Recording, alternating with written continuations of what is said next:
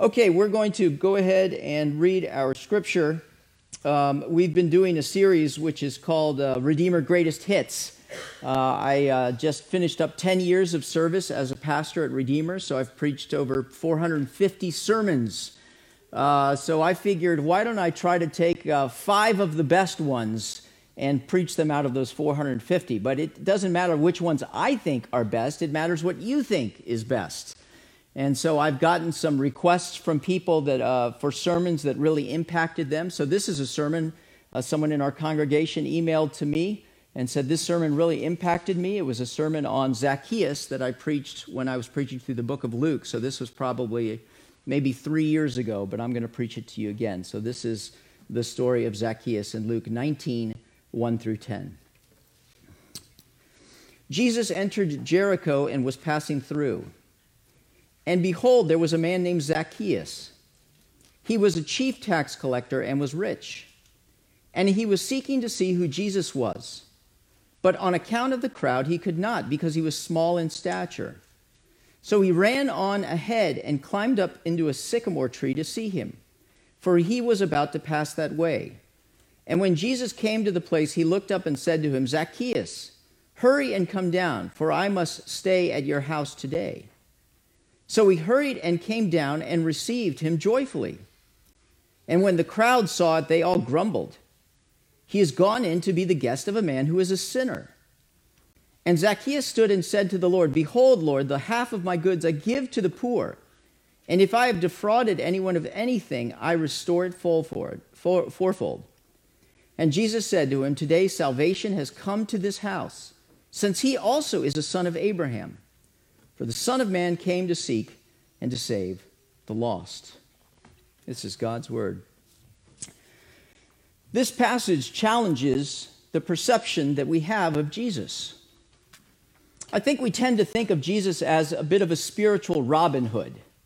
He steals from the rich, from the corrupt. He takes from the rich and the corrupt, and he gives to the poor.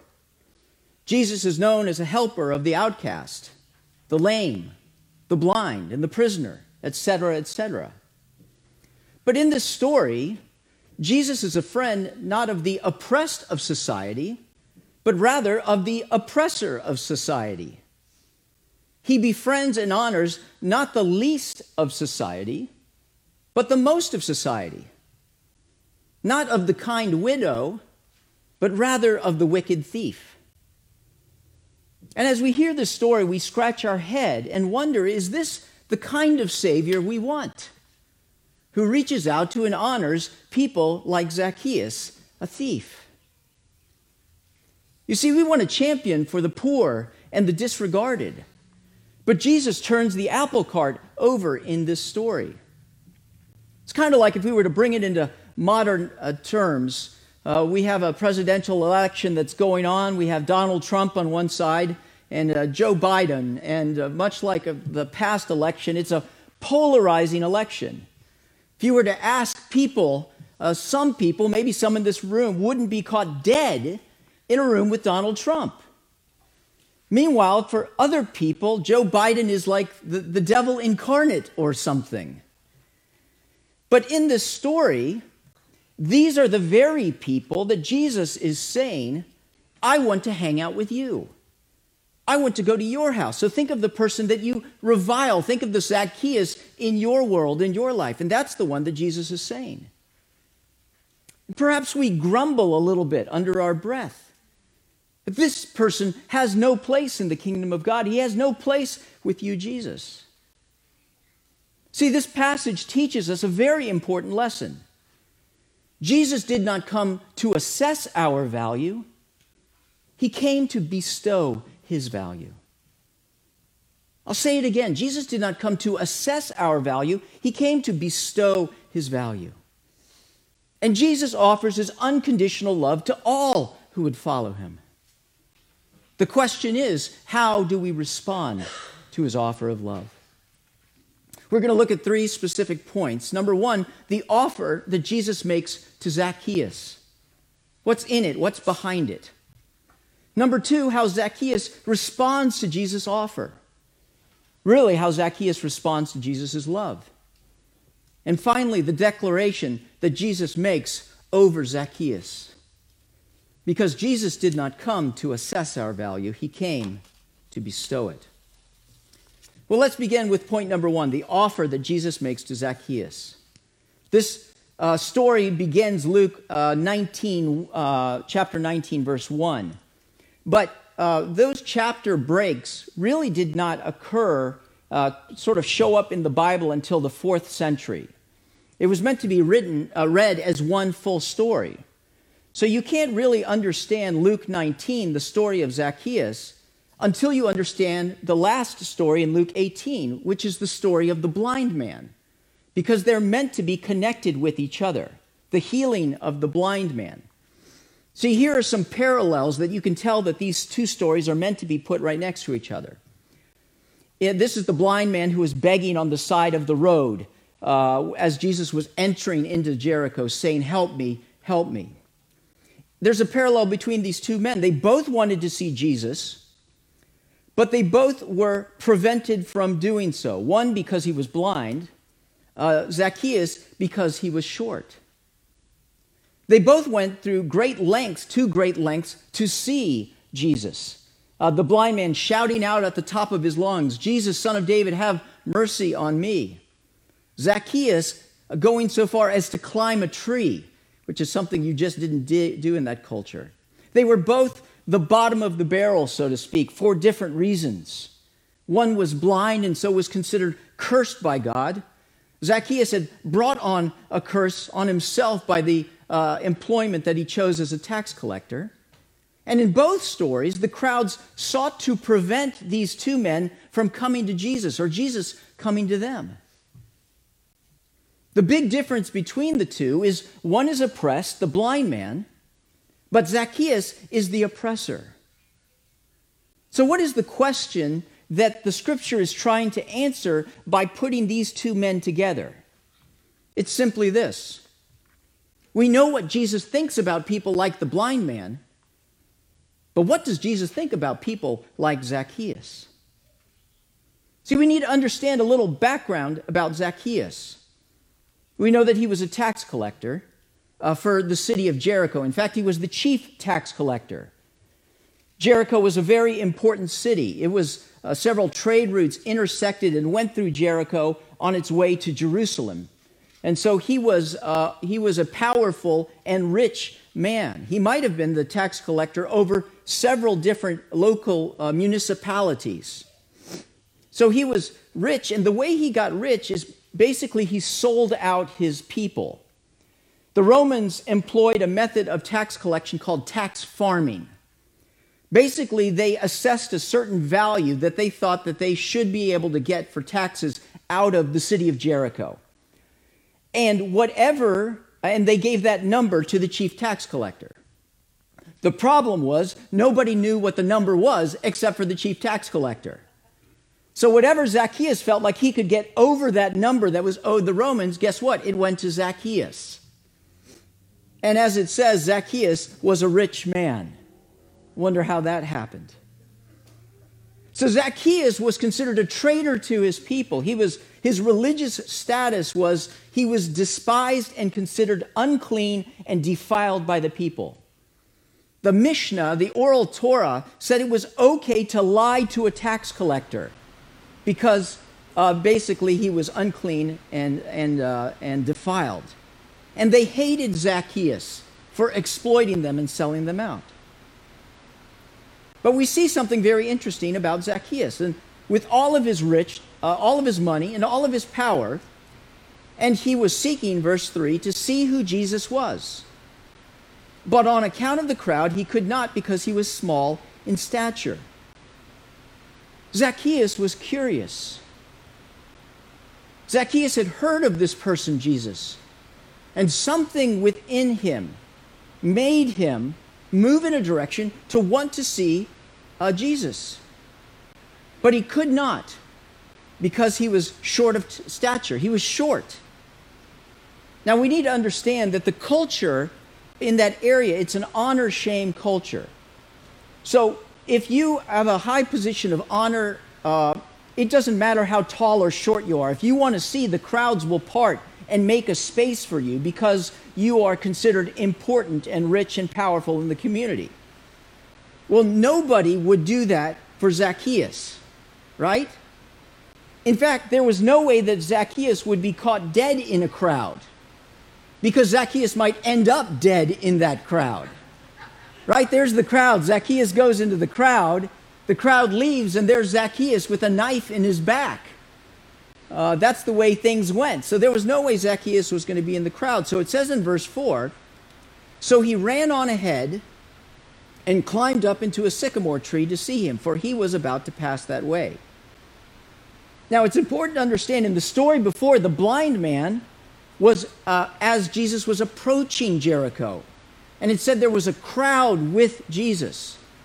And what's going on in Middle Eastern culture is if someone important is coming to town, the crowd actually goes out to meet him and to surround his car or his horse or whatever and to bring him into town.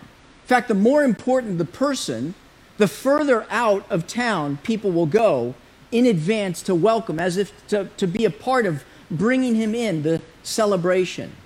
It's the same thing we do like if our sports team wins the World Series. People go to the airport to meet them at the airport to celebrate them and to sort of bring them into town to join in recognizing their importance. And so the people of Jericho have already gone in advance to meet Jesus. Jesus is a very important person. He's a teacher. He's influential. And so they would have already planned to have a banquet for Jesus. They would have already planned to have the nicest accommodations available for Jesus at Jericho because that was the way the culture worked. But we see that Jesus not rejects their offer, but declines their offer. Jesus is not staying in Jericho. So he's turned down their offer for a banquet and to stay because he's passing through. It says he entered Jericho and was passing through. Now, I know that he was passing through and not going to stay because of that verse and because Zacchaeus climbed a sycamore tree. Now, what do you mean? How would I know that? The reason is because sycamore trees were not allowed in the cities of ancient Israel. This is the Mishnah, which is the oral Torah, that in reference to a sycamore tree says, a tree may not be grown within a distance of 25 cubits from a town, or 50 cubits if it is a carob or a sycamore tree. Okay, I'm unraveling stuff, so just stay with me a little bit. A tree is considered a covering. So if you are under that tree, if somebody sins under one, sycamore trees, by the way, are big trees that spread wide. If somebody sins under one part of the tree, if you're also under that tree, you are defiled by that person's sin. And as a result, trees were not allowed in ancient Near Eastern cities. I don't know, think about this. If you've ever looked at the geography, you know, when you see pictures of the Middle East and you see cities, you don't see trees in them, do you? Because the buildings are packed close together. The only place where there would be a tree would be in the courtyard of someone's house. They have a house, and usually houses have a courtyard. But even there, the boughs of the tree were not allowed to go over the wall because of the danger of defiling someone. So what does this mean? If Zacchaeus climbed a sycamore tree, it means that he did not climb the tree in the city. In fact, it says that he ran on ahead so he could climb a sycamore tree and see Jesus. I don't know if we have a picture. I don't think we did. I don't think it actually got loaded. We always have this picture of Zacchaeus on the flannel graph, right? Where he's easy to watch and he's down there on the low branch and everybody can see him. But you need to understand that's not what's going on here. The reason that Zacchaeus ran on ahead out of the city was so he could climb up in that tree and not be seen by anyone. First of all, it says that he ran on ahead. an important person in the Middle East would not be caught dead running. It's losing face. Remember the story of the prodigal son where the father runs to the son? Okay, it is considered dishonorable for a man to run. And here Zacchaeus is the chief tax collector. He's running on ahead because nobody can see him. And most importantly, a grown man does not climb trees in the Middle East. He doesn't. It's considered a tremendous loss of face to do so. In fact, in the 1960s, this is a true story, the ambassador of the United States, John Badeau, was in the courtyard of the American embassy and climbed a tree to help hang lights. And an Egyptian worker saw him doing so and could not believe that he had done so, and went and told his friends, and soon the entire streets of Cairo, the gossip was running amok that the American ambassador had climbed a tree. In fact, the next time that the American ambassador met with President Nasser of Egypt, the president asked him, "Did you really climb a tree?" He said, "Yes." What is Zacchaeus doing? See, Zacchaeus wants to see Jesus, but he doesn't want to be seen. He doesn't want anyone to see him. But Jesus does see, doesn't he? Jesus declines the offer for a banquet. He declines the offer for the best accommodations in the world. He's walking out of town, and he stops, and he looks up. And there, well nestled into the tree, is Zacchaeus. There's probably still a crowd with him leaving to send him off, and they all look up, and lo and behold, there's Zacchaeus in a tree. And Jesus calls to his name and says to him, "Zacchaeus." How did he know his name, by the way? I mean, God could have told him. I mean, that sort of thing would happen. But it's quite possible that the rest of the crowd looked up and said, "There's Zacchaeus. That's Zacchaeus in the tree. Jesus, you got to hear about this guy Zacchaeus. He's the chief tax collector. He's the reason for all the problems that we have." See, they thought Jesus was going to Jerusalem to overturn the Romans, to fix things, to make things right. And here's part of the problem up in a tree. This fool who's climbed a tree. And so they're berating him. Maybe a lynch mob is beginning to form to get Zacchaeus. And they turn to Jesus as if now it's your turn, Jesus, to tell him, "You sinner, come down from that tree. Repent of your sin." And what does Jesus do? "Zacchaeus, hurry and come down, for I must stay at your house today." He's rejected the town's hospitality, and he's invited himself, which is something you don't do, by the way, to Zacchaeus' house to go and be the guest of Zacchaeus. How do you think the crowd feels about that? How do you think Zacchaeus feels about that? See, what does this tell us about Jesus? That Jesus doesn't judge people like the world judges people. He's not turned off by your sin and mine. The blind man was too small to be seen, but Zacchaeus was too bad to be seen. But Jesus did not come to assess our value. He came to bestow value. He came to seek and save the lost. So do we see people the way that Jesus does?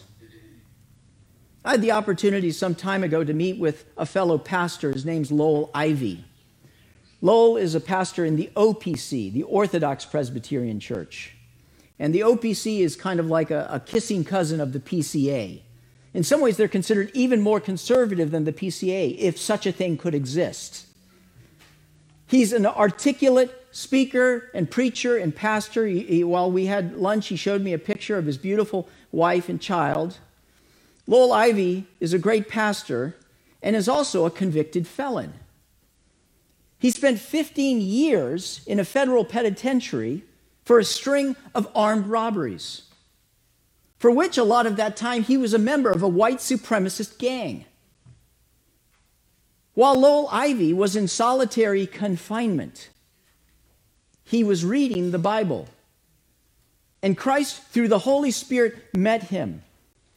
And he bowed his knees to Jesus Christ and he proclaimed him King and Lord of his life. Now, there was only one way to get out of solitary confinement, and that was to renounce his ties to the white supremacist gang. But that was not something you did. That was like signing your own death sentence when you went out, got out of solitary. But Lowell knew it was the right thing to do, and so he did. And for whatever reason, God spared him. He served his time. He went to seminary. And now he pastors an OPC church, just like ours. I wonder if we had seen Lowell when he was in jail, what we would have thought of him. If we would have had the same image and perspective of Lowell as we do as he is now. See, for many of us, I want to see Jesus, but I don't want him to see me. Because if he saw me, I don't know what he would say. Because I know that I don't make the cut. Truth of the matter, my friends, I'm a lot more like Zacchaeus than the blind guy. Oh, Carlos, you're a nice person. No, not really. Not if you really saw me and knew me. I wonder what you would think of me.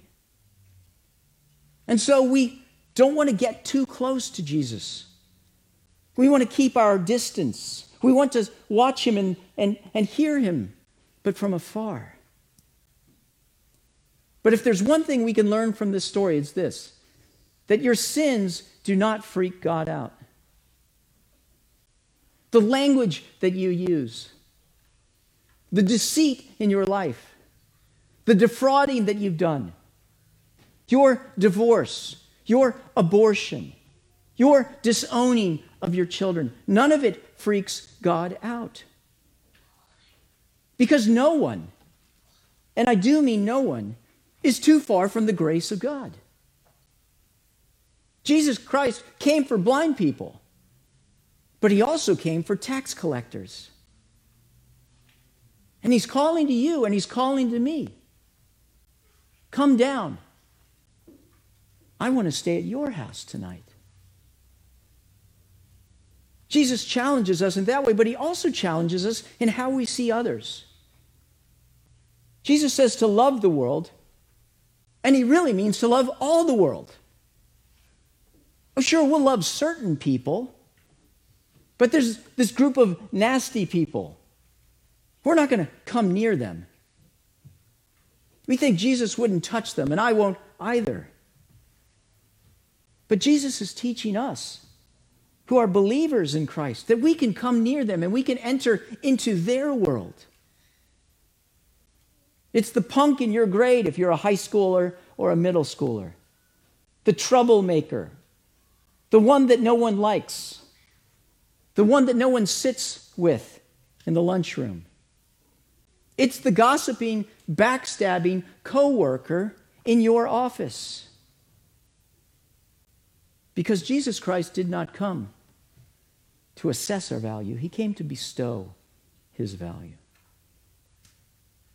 This brings me to my second point, Zacchaeus' response.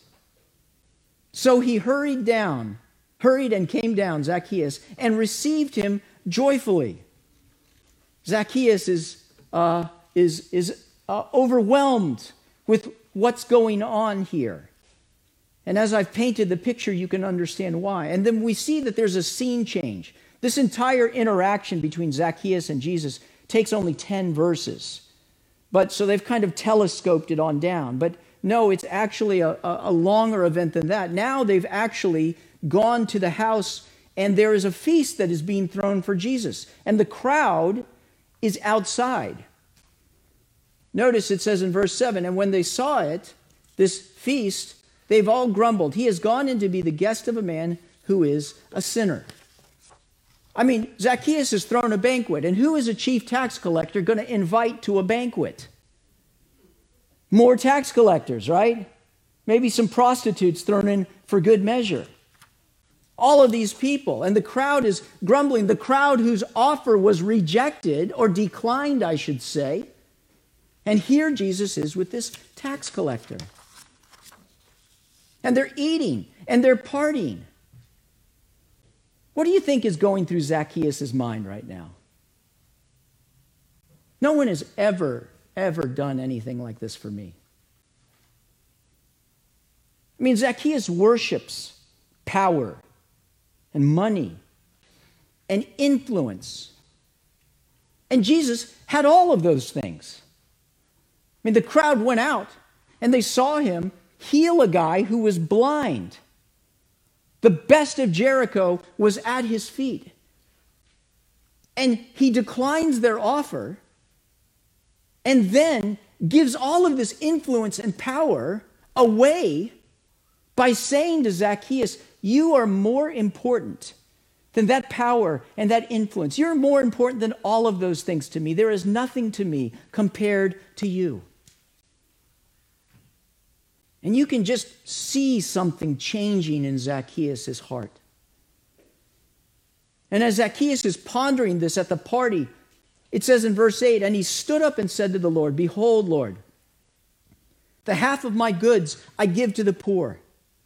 And if I have defrauded anyone of anything, I restore it fourfold. That's like everybody, by the way. In other words, what Zacchaeus is really saying is that all of my life I have been defrauding people to get power and influence. But by you bestowing your honor upon me, those things aren't important to me anymore. The only thing that is important to me is what you think of me. You have changed me from the inside out. There's really only two reasons people change, by the way. Desire and disgust. Disgust is I look at myself in the mirror one day and say, I can't live like this anymore. But desire is when somebody gives you a picture that is so compelling, so moving in your life, that you simply cannot stay where you are, that you have to move off of it.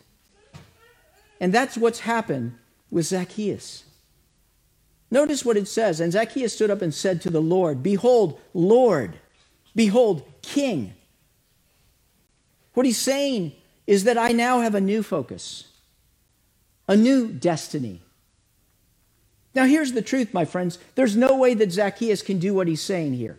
Behold, the half of my goods I give, and if I've defrauded anyone of anything, I restore it fourfold.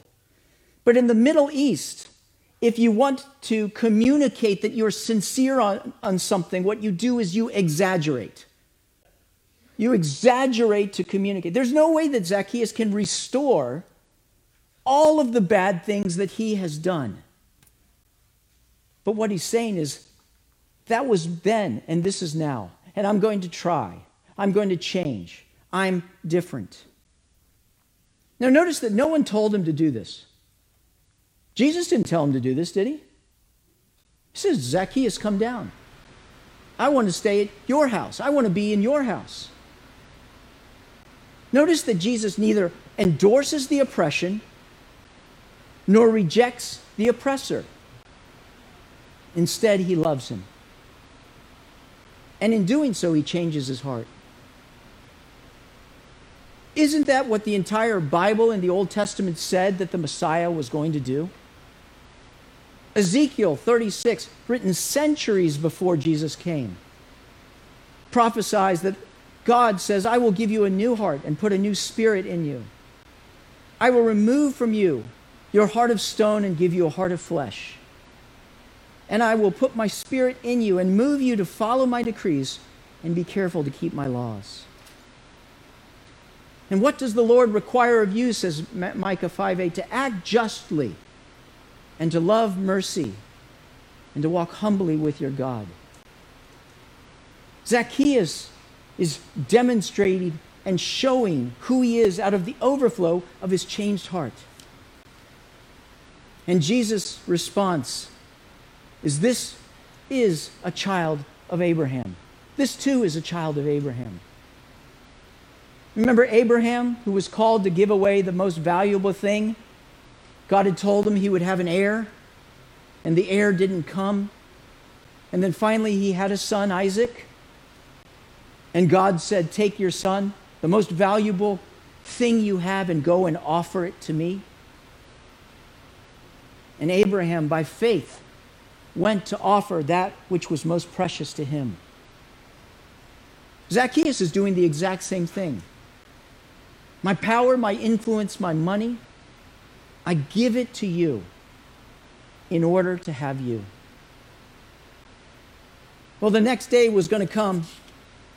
Could Zacchaeus continue to be a tax collector and love God? He was going to find out. But the truth of the matter is, my friends, all costly love demands a response. Jesus loved Zacchaeus so deeply that Zacchaeus couldn't be the same. And neither can we, can we? It's Jesus who's offered his love to us. Such an extravagant way that the foundation of Zacchaeus' life changed. It was a costly love that Jesus gave Zacchaeus, and it's a costly love that Jesus gives us. And that payment was on the cross, was it not? It cost to replace our shame with glory. It costs to replace our sin with his righteousness. And the cost is the blood of the Lamb of God, Jesus Christ. That became Zacchaeus' foundation. So what is yours? Is it power? Is it influence? Is it possessions? Or have you experienced the grace of Jesus Christ to the degree that it has changed your entire trajectory? Because he's calling us to a new life, to let go of those old things which grip our hearts and squeeze them and squeeze the life out of us. He's called us to a life of faith, of holiness and forgiveness, to trust and obey him with the way that we love our spouse, the way that we raise our children. He's called us to love people just like he loves people. See, Jesus is also sending you and me out, not to assess people's value, but to bestow Christ's value, to offer Christ's value to be bestowed upon them. Because Jesus came not to assess our value, but to bestow it. This brings me to my final point. Jesus' declaration over Zacchaeus. Today, salvation has come to this house, since you too, Zacchaeus, are a child of Abraham. Now, some would say Jesus got it wrong. It's restitution, then restoration. Right? Talk is cheap. He hasn't given back anything yet. He needs to fix every single wrong. He needs to make everything right. And after he has done all of that, then he can be restored. But listen to what Jesus said. Today, salvation has come to this house. Who is it who's come to that house? It's Jesus. Jesus is salvation. In fact, that's what his name means, Yehoshua. The Lord is salvation.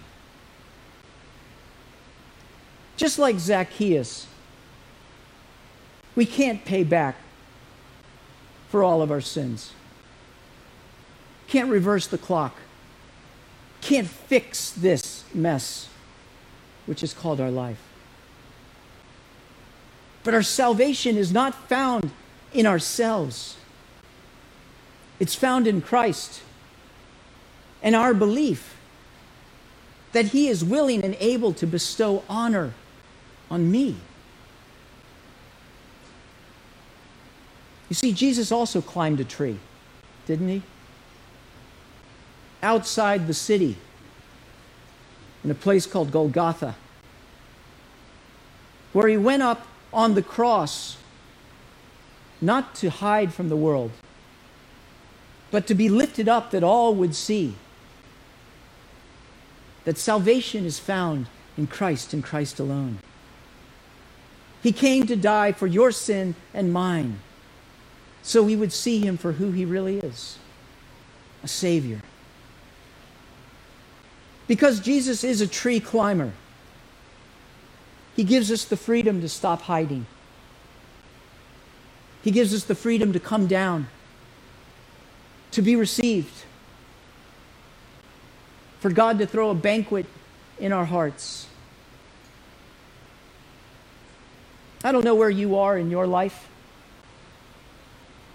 You may be a Zacchaeus, just kind of stumbled in here. But regardless of wherever you are, whether as close to Christ as you could get, or hidden up in a sycamore tree outside of town, the grace of God never runs short.